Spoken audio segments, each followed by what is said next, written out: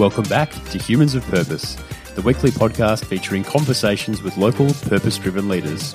Leaders creating social impact through their work and fostering in a new era of social progress. We want you to listen, connect and grow with us. Learn more at humansofpurpose.com. That's probably the bit where we go, that's why recycling feels a little bit dirty, because it feels like this thing that offsets your conscience without actually offsetting the environmental impact of the process or even the product itself. And that's where we go. We try and avoid recycling, and we use that as the last port of call in our business. We prefer to reduce, reuse, refuse, all those things first. Welcome back to Humans of Purpose. We are proudly sponsored by Neon Treehouse, the best digital agency on the planet Earth. To learn more, just head to neontreehouse.com or hit the link in our show notes. Today, I'm excited to bring you my conversation with Frankie Layton. Frankie is the founder of The Dirt Company. I'm a big fan of Frankie from way back when she and Dirt were featured in Startup Victoria's Duct Tape magazine. Basically, Frankie and the team at Dirt make laundry products that are stylish, make your clothes smell and look great, and leave you feeling far better about the impact you've had on the planet. I can attest to this as I've just transitioned my family across to Dirt from a standard off-the-shelf powder-based solution. The clothes now smell great, the products look amazing in my laundry, and I feel a little bit better every day about the planetary impact.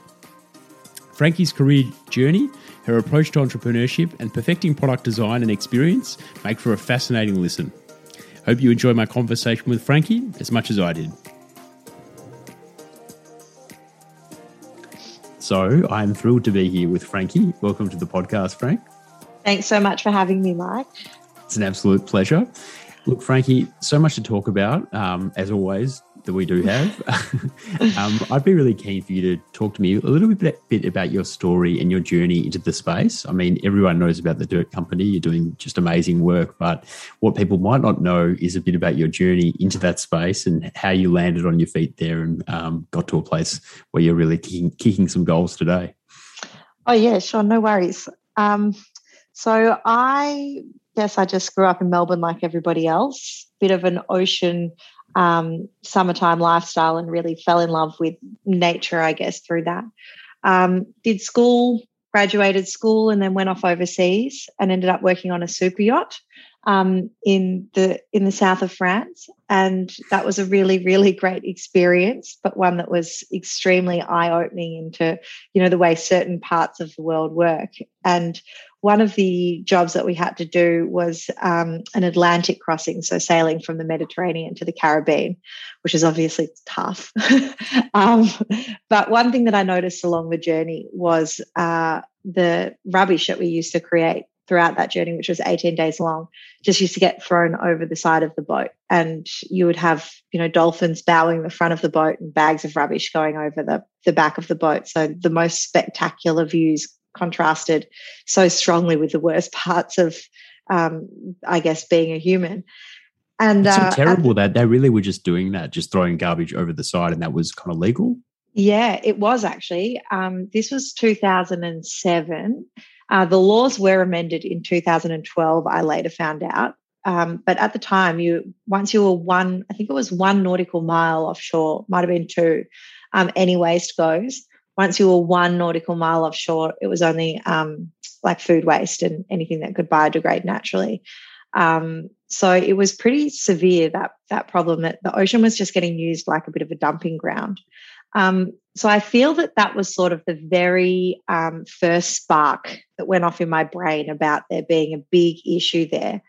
At the time, I remember speaking to the owner of the boat, who was a businessman that I really admire, and telling him I, had these plans to do a clinic for the young people that might have been suffering from mental illnesses. And he said to me, look, if I were you, I would try not to create a charity, but rather try and create a business that generates revenue that you can use to do whatever you want. So I guess that was the second spark that kind of came from my journey when I was 18. But, I was also 18. So what I wanted to do was travel, have a job.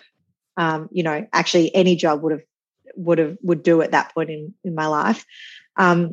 So I went off and did those things and kind of finished uni and landed on my feet working in advertising. and I absolutely loved advertising. I had so much fun working in that field. And also one great benefit to it was that you used to get exposed to a lot of people's problems, particularly marketing people's problems. And often their problem was, people want to buy something that they believe in. So how do we make our product have a purpose? I don't know if you ever came across the Simon Sinek.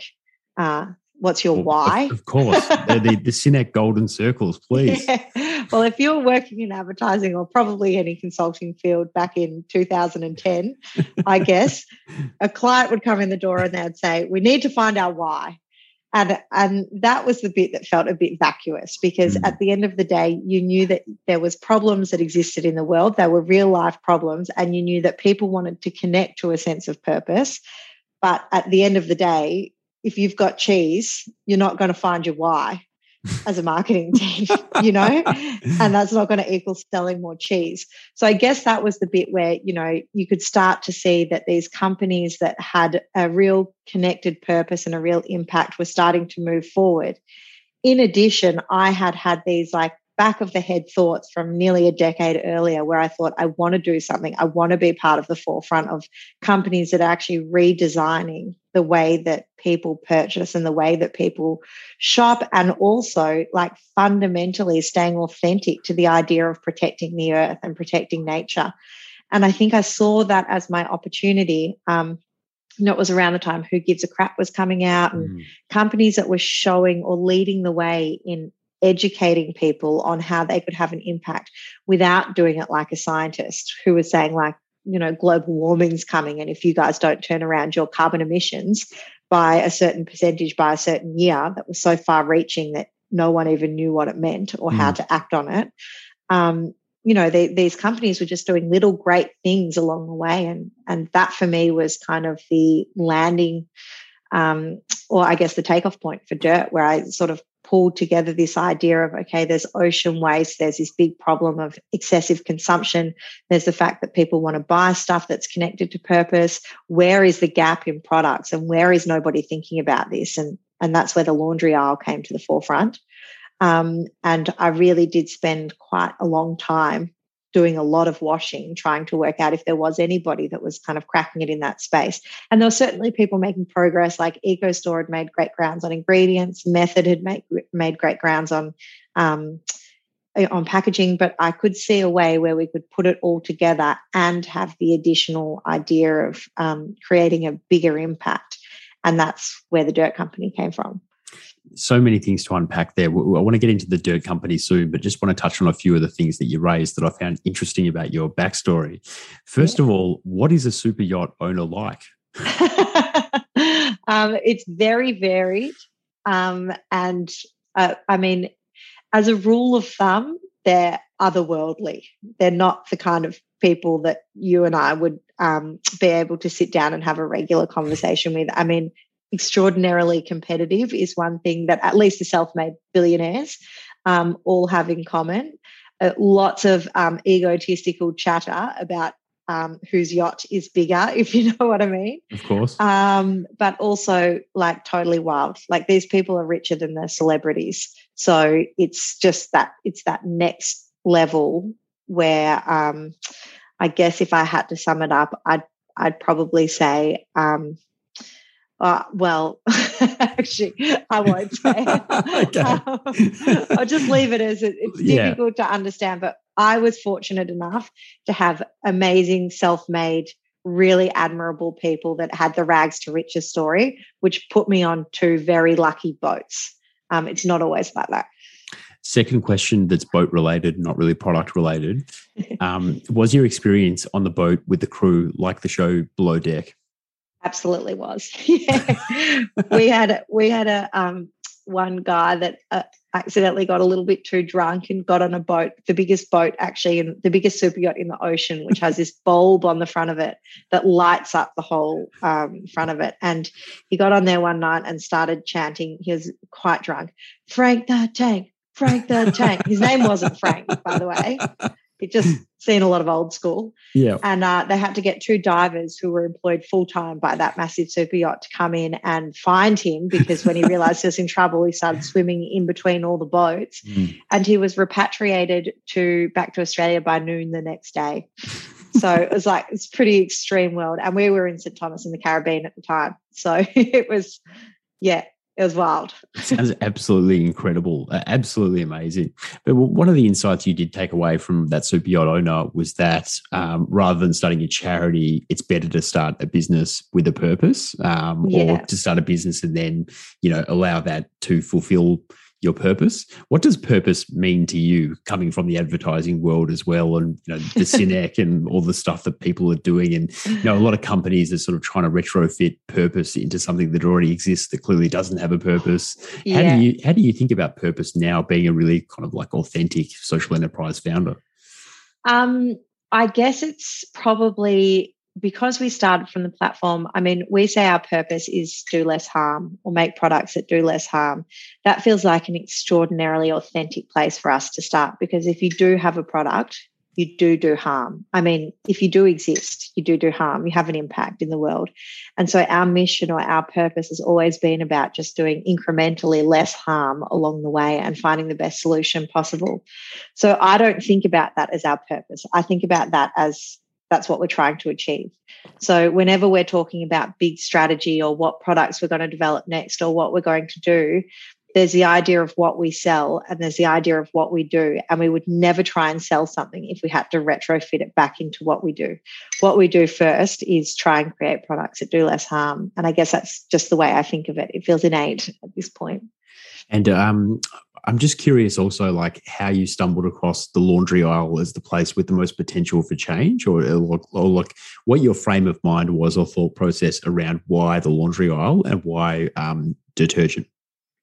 Yeah, sure. There was 2 points of interest there. One was something I read on the internet, which was that people do the washing. People will make the same choices with their washing that their parents did. So if your parents use powder, you'll use powder. If they use liquid, you'll use liquid. If they washed on hot, if they washed on cold, if they separated their whites and their darks, or if they didn't, you kind of have those habits. And that speaks volumes about how antiquated the laundry aisle is. As well as that, it was completely a convoluted space. So, big jugs, it was still in this more is more consumerism. And, I discovered that up to 95% of what's in those jugs can be water. So you've got this aisle that's like relying on the fact that you're not going to educate yourself enough to know what's necessary to use in the laundry. And yet we've got the internet.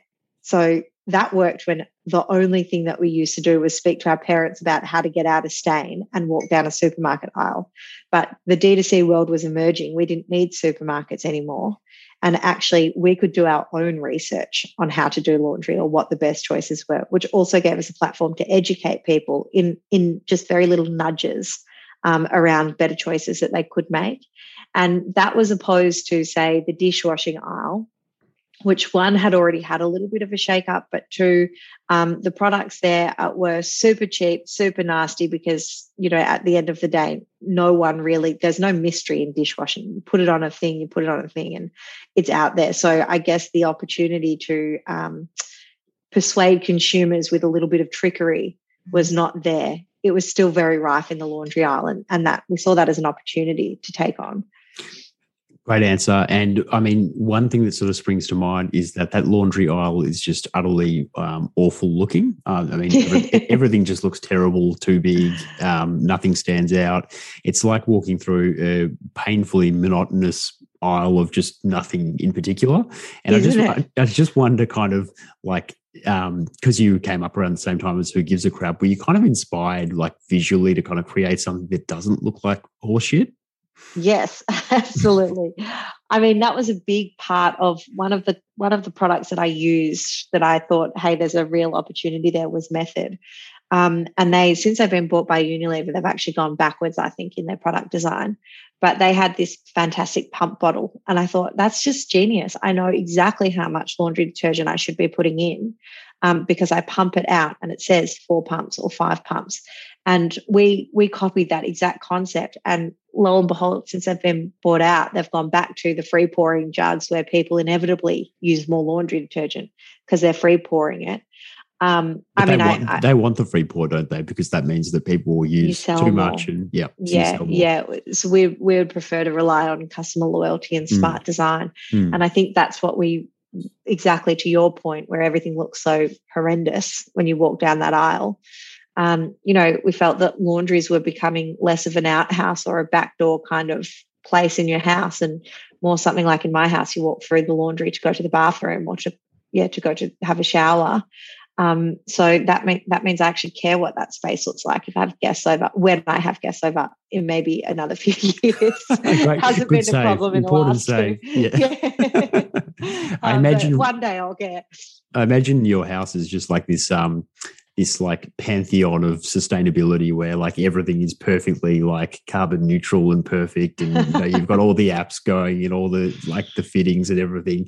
Well, what do you think about using like a clothes dryer? Do you hang your clothes or do you use a dryer? I do a little bit of both. We have so much washing at the moment that we don't actually have enough space or heater power to get all our clothes clean with all the little baby clothes and everything.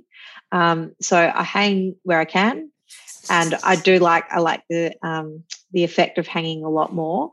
Me too. But I believe in practical sustainability. So I would not kill myself doing something that I thought was more sustainable if there was an option to sometimes lean on things that will help you in your life. And I think that's where I've kind of landed on a lot of things. It's actually, that's that whole less harm. Like, okay, if 6 times out of 10 I'm hanging them outside and 4 times out of 10 I'm using my dryer, that's better than, getting so sick of trying to hang them outside that I then go back to 10 times out of 10 using the dryer. And in summer, of course, that's a seasonal answer. In summer, I'd go outside all the time. I enjoy that answer because it's not too polar. So, you can have a bit of both and not feel bad. Yeah, exactly. Yeah, we need that in our lives, I think. Yeah, totally. We need to accommodate, the hecticness of our lives and just, all the random variables to throw in there, kids and whatnot as well. Yeah, exactly. How do you balance when you're creating products? You talk about doing less harm, but sometimes in an industry like yours, it can be expensive to do less harm, but you're also in a race to optimize product quality and the attractiveness.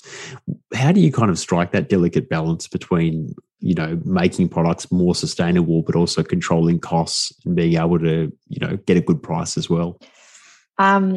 Anyone in operations in our business would argue I do that poorly. I've been criticised quite a lot for constantly raising COGS and changing things that make processes more expensive. But thankfully now we're pulling all that into line. It's always been first and foremost the mission of doing less harm. And multiple times we've had costs of goods rise over the last year because freight's got so expensive, ingredient shortages because of the pandemic. We don't pass that on to our customer, or we haven't been passing it on to our customer because we also believe in people aren't going to do less harm at an additional personal cost. It absolutely has to be that you don't have to lift a finger. You just have to make a different choice and everything will get better for you. So I guess in terms of striking that balance, it goes, what would the consumer buy anyway? What are they prepared to spend? What are they prepared to purchase, and what needs do they have? That's the very first rung that we have to tick. So you're not asked to compromise if you use our product. Then it goes environmental impact. What's going to be the way that we can package this up? What ingredients can we use that are going to create the best possible environmental outcome or the least possible impact, I guess? And then there's the part of what's that going to cost us? And as long as we can make that work, that's probably the third thing that we think about.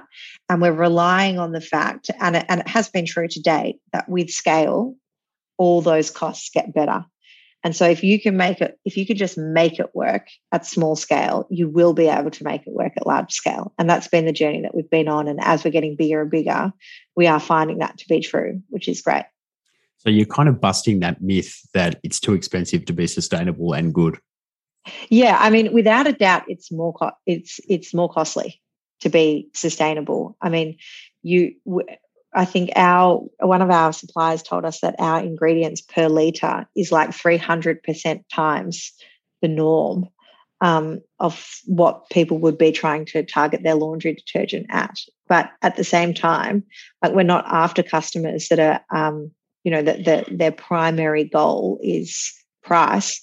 We think everyone should be price conscious. That's the world we're living in. But we also think that people should care about their impact and care about the quality of the products that they're putting on their skin and on their clothes and everything. So, yes, I guess we are busting that myth around that you can't do sustainability because it's too expensive. But I wouldn't say that we're in a financial position where I'd say, oh, see, look how well we made it work. And that's still a work in progress. It's a work in progress. Fantastic. And you talked a bit about environmental impact. I mean, I'd love to hear a little bit about your journey to impact and where you find yourselves now in terms of, your model, measurements, where you're heading. Yeah, sure. So I guess our impact policy kind of relies on the age-old 5 R's. Refuse is very much a first policy. So, don't use the stuff that really harms the planet. And for us, that's virgin plastic in any way, shape or form where it can be avoided. So plastic never gets recycled. It only ever gets downcycled. So you can't start with a certain grade of plastic and recycle it even into that same grade of plastic, because melting it and remolding it will degrade it in itself. So when you're talking about recycled plastic, you're generally talking about plastic that has more virgin plastic in it as well. So we didn't want to get into that world of how recycled is our recycled plastic, because at the end of the day, it was our belief that if we could refuse it, that would be a much better option. So that's kind of where we started. And then reduce is the next one. And we've done that through formula design. So we're 8 times concentrated, which means we're not shipping that water around that we used to. And then reuse is like up there with our top 10 favorite things that we do. And that's our refill return program, where people can send us back our packs and we sanitize them and send them out again. For context, a new pack costs 30 cents. And for us to go through that process, it'll cost $1, just to get that pack alone. And so that is an example of where sustainability is a lot more expensive. And then there's postage and everything else. So it is 3 times the cost to do that process. But of course, it's not a perfect process, but if we can keep working on it, which we do all the time, then theoretically we believe we can bring those costs down and make that process more efficient, and also allow people to reuse their same packaging, which is so much better than creating new packaging in the first place. And then I guess finally is recycle. And this is something I don't like recycle. I kind of believe it's the dirtiest R of all, because it makes people feel like a good thing's happening, even though a good thing is probably realistically not happening. Like something like 20% of your soft plastics are recycled, something like 9% of your plastics are recycled. If you get to glass, you get closer to 40%, aluminium is closer to 60%. So that there are some pockets where recycling is quite good. But overall, don't rely on recycling, as a means of sustainability. That should be your very last port of call when you're trying to reduce your impact. And then I think also, just people making ridiculous claims about the recyclability of products, and it's like the Wild West out there, isn't it? Yeah, 100%. Well, there is no actual law around how you can claim a lot of things like reusing packaging and recycling packaging. So you can say made from recycled plastic or made from recycled waste. And a good example is our refill packs. So they're made from up to 40%. I think the latest batch was like 37.5 technically recycled product, but they recycle it off the factory floor. So when they create them, they get offcuts, and they take those offcuts and they remelt them down and they put them in. So, you will see people claiming 100% or made from recycled waste, with the implication that, you think, oh, cool, that's made from my old milk bottle. It's not actually. It's made from waste that was created in the manufacturing process. And that is a great step forward. There's no need not to celebrate that. But you don't want to be going out there and making people feel good about buying this because, hey, it's got no new plastic in it, because it will. All recycled plastic has new plastic in it. And I think that's probably the bit where we go, that's why recycling feels a little bit dirty, because it feels like this thing that offsets your conscience without actually offsetting the environmental impact of the process or even the product itself. And that's where we go. We try and avoid recycling, and we use that as the last port of call in our business. We prefer to reduce, reuse, refuse, all those things first. But in saying that, our refill packs, once they've been through the process a couple of times, or another example is we tried to make our refill packs out of something that was 100% recyclable, which is very hard to do. And we actually failed, and we ended up with 10,000 refill packs that we couldn't use. And we didn't want to put them in landfill, but they weren't going to make it through the refill return program. We didn't even know if they were going to make it through the post in the first time. So what we actually did was shred up those recycled refill packs, and we've turned them into scoopers for powder for we've got a new machine wash that will probably be out by the time this packaging works. And it's the first time we've actually recycled in our business, and created a brand new product, but we've done it without putting any additional new plastic in it.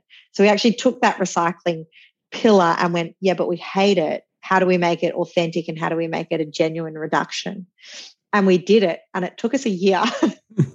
And it wasn't an easy process, but we're so excited now that we all walk around with these scoops in our hand and use them like fidget spinners in the office. They're like a calming sort of thing that we've got. I'll take one. If you have any spare fidget spinner type scoops that are recycled, I'll take one of them. I don't know what it is about it. And then I guess the other thing is we always allocate 50% of our profits to the cause, to the doing less harm. So in years gone by, we did that as profit donation, where we just donated, up to $40,000 one year to the ocean cleanup. But this year we've taken that pool of profit and we're reallocating it to invest in this recycling program, with the hope that we can make it a recycling program that can expand beyond our company. So we've decided that those sustainability initiatives, we're going to put one in play every year, where we really try and crack open a space that is has not been cracked open before. And we know we will succeed some years and fail some years, as was the case with the recycled refill packs. But that's something that feels really exciting for our business, because it's not just taking money and throwing it at other good things. It's actually really investing not just money, but expertise and time and energy into always cracking forward in the sustainability space. Love that. And so, because you've got such good visibility of the space, what do you kind of see currently as some of the key gaps that are not being done particularly well in sustainability, and not necessarily recycling, but just reusability? I think that there's a bit of a refill revolution kind of happening at the moment. It seems to be, and this could just be sitting in my world, it seems to be, though, that this is just from company who sells product to consumer.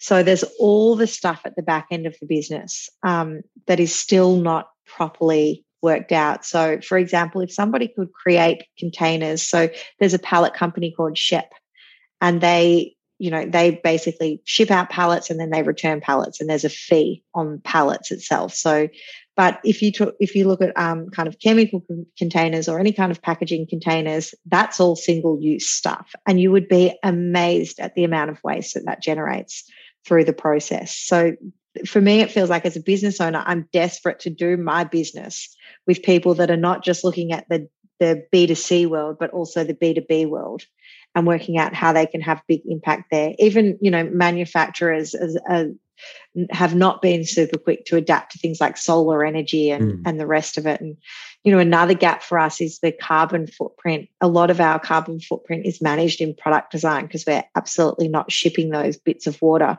around the country, and we manufacture locally and we buy off local people. So we actually do the authentic things, not to create carbon in the first place, but carbon creation is a part of having a process that creates a product. And so you can mitigate your carbon creation, or you can offset it.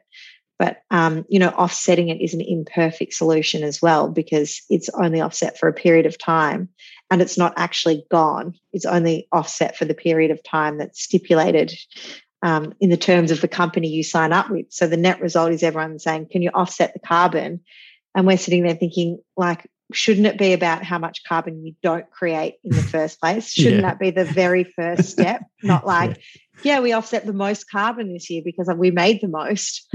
So there's a lot of things in the world that feel a bit tautological that I would love to, see people sit down and go, okay, so we know consumers are on board with it, and the companies that sell to consumers are on board with it.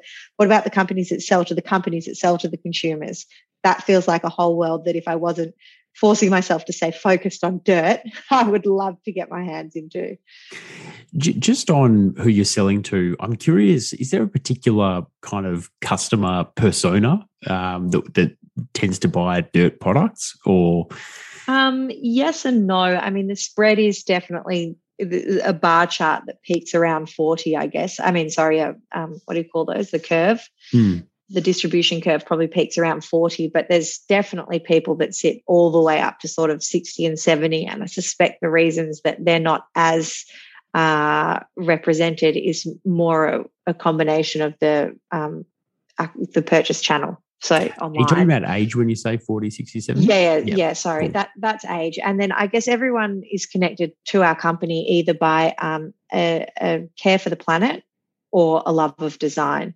I know that there's people that probably do care about the planet, but that comes secondary to wanting, something pretty in their laundry.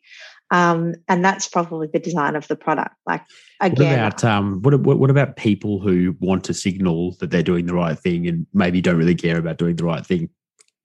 They're probably there. There must be some.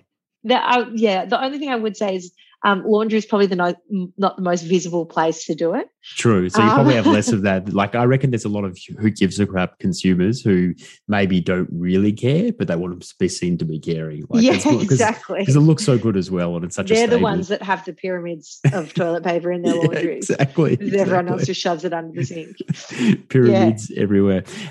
How much do you see it as your role to educate people and, I guess, looking outside that primary kind of target market or key consumer group, how much of it is your role to kind of educate them and get them across the line to shift product choice towards dirt? I see that as the only thing that would generate my success as a founder of this company. That is 100% what I want to do. It had always occurred to me that the one of the key insights in starting the company was sustainability costs you more, or there's a perception that sustainability costs you more. And I would like to change that to, you buy something you like, it works really well, it's a great price, and by the way, you're doing something great, because we're inherently selfish human beings. And I feel like, the purpose part of it is the self-actualization piece, or maybe the poser piece, or gives you the bragging rights, or the reason to share. Potentially, it's really important. But if you want to create repetitive behavior to doing the right thing, you fundamentally have to make the product, the price, the experience overall better. And so that is where a lot of my focus goes. So that's probably the push and pull in my days is, I want to spend my day sitting next to a garbage patch, but also identifying that we have a job, and that's creating the best laundry detergent we possibly can. And that consumes a lot of time as well. But without it, there is no garbage patch that I get to sit beside. And so for me, the motivation is the purpose. I think for a lot of customers, the motivation is the purpose. But the reason that they stay is because we don't make it difficult for them to make that choice. We make it better for them to make that choice. And do you find there's a particular way that works best to educate people about the benefits? Is it about educating about the benefits of sustainability and what they're doing by purchasing your product versus another product? Or, it must take time to formulate the right kind of scripting or messaging to get people kind of attuned to what the vision's all about? Yeah, I think so. We can often get ourselves even in a muddle internally about that, because this is about the best laundry detergent, but by the way, you're saving the planet, or hey, you're saving the planet, and by the way, you get the best laundry detergent. Yeah. That's constantly a spectrum that we explore with our messaging, because, some people care about one and some people care about the other. Fundamentally, what I believe will create our long-term success, or what I'm hopeful will create long-term success for us, is an authentic attachment to the mission. So we're not out there with first marketing claims and second product or authenticity around sustainability. We're first trying to crack the sustainability code. And then second, we tell people about it. But it means if we can capture your interest and you want to do your own research, you're going to find out more and more and more about all the stuff that we do. And you're going to find out more and more and more that we are like authentic Garbage Patch Kids that just, really do want to have an impact in that space. And so, yeah, it is tough. That's not an easy balance to strike. And even if you look at the numbers, around what advertising works and what advertising doesn't, you wouldn't find a clear-cut answer on that. It's ongoing. So it sounds like it's a little bit experimental. Always. And, what might be working for a long time, then something shifts, like, you have plastic-free July, and then all of a sudden everyone's thinking about, all right, this is the month that I'm going to make everything plastic-free. And then you just got to get out there with your plastic messaging. And then you have months like, Christmas time where people say, I don't want to give people junk. And that's a message that you get out there with, like, this is actually going to make your laundry fun. So that's kind of the pattern that we have to follow. I was reflecting earlier, I saw a fantastic tweet from Mickey Perkins, the journalist, saying, no, I don't want to hear about your company's emissions reduction journey. And I just wondered, I wondered how that sits with you, because you must see so many companies banging on about how great they are, like big companies, multinationals, and also giant Australian brands talking about how great they're doing and how emissions are going to be to zero, by 2025. What do you make of all of that, and how do you kind of put that in context? Look, I have to say, I appreciate that everybody's trying. I appreciate that everybody's kind of on this journey. It comes back to that start with why thing, and everyone's realizing we better actually care about what consumers care about, not just the P&L, or the caring about what consumers care about is going to help the P&L, I guess. So it's great that everybody's there, but I think, an example is I read a plastic report recently that said one of the big holding companies is going to make sure that all their packaging produced by 2025 is going to be made from recycled material. They don't specify what degree of recycled material, but at the same time, they're also putting out there that they're going to double the amount of plastic they produce by 2025, and that's going to drive their business growth. So the net result is that there's twice as much plastic getting consumed, and whether that's from 30% recycled plastic or 10% recycled plastic or 1% recycled plastic, you're going to need more plastic to create that much more plastic. And so that's smoke and mirrors to me. That's saying we'll do better, and we'll go out there with our message that we're doing the best, but we won't actually also explain to you that the net result is going to be that there's more plastic in the world, which is inevitably what it is, especially with the recycling rates of plastic being what they are. So I think that tweet speaks to it, because people are waking up to that. There's a fatigue to, yes, we know you're doing good, but also like, how can this be good? I got a fresh can of Coca-Cola every day, not to name names or point fingers at companies.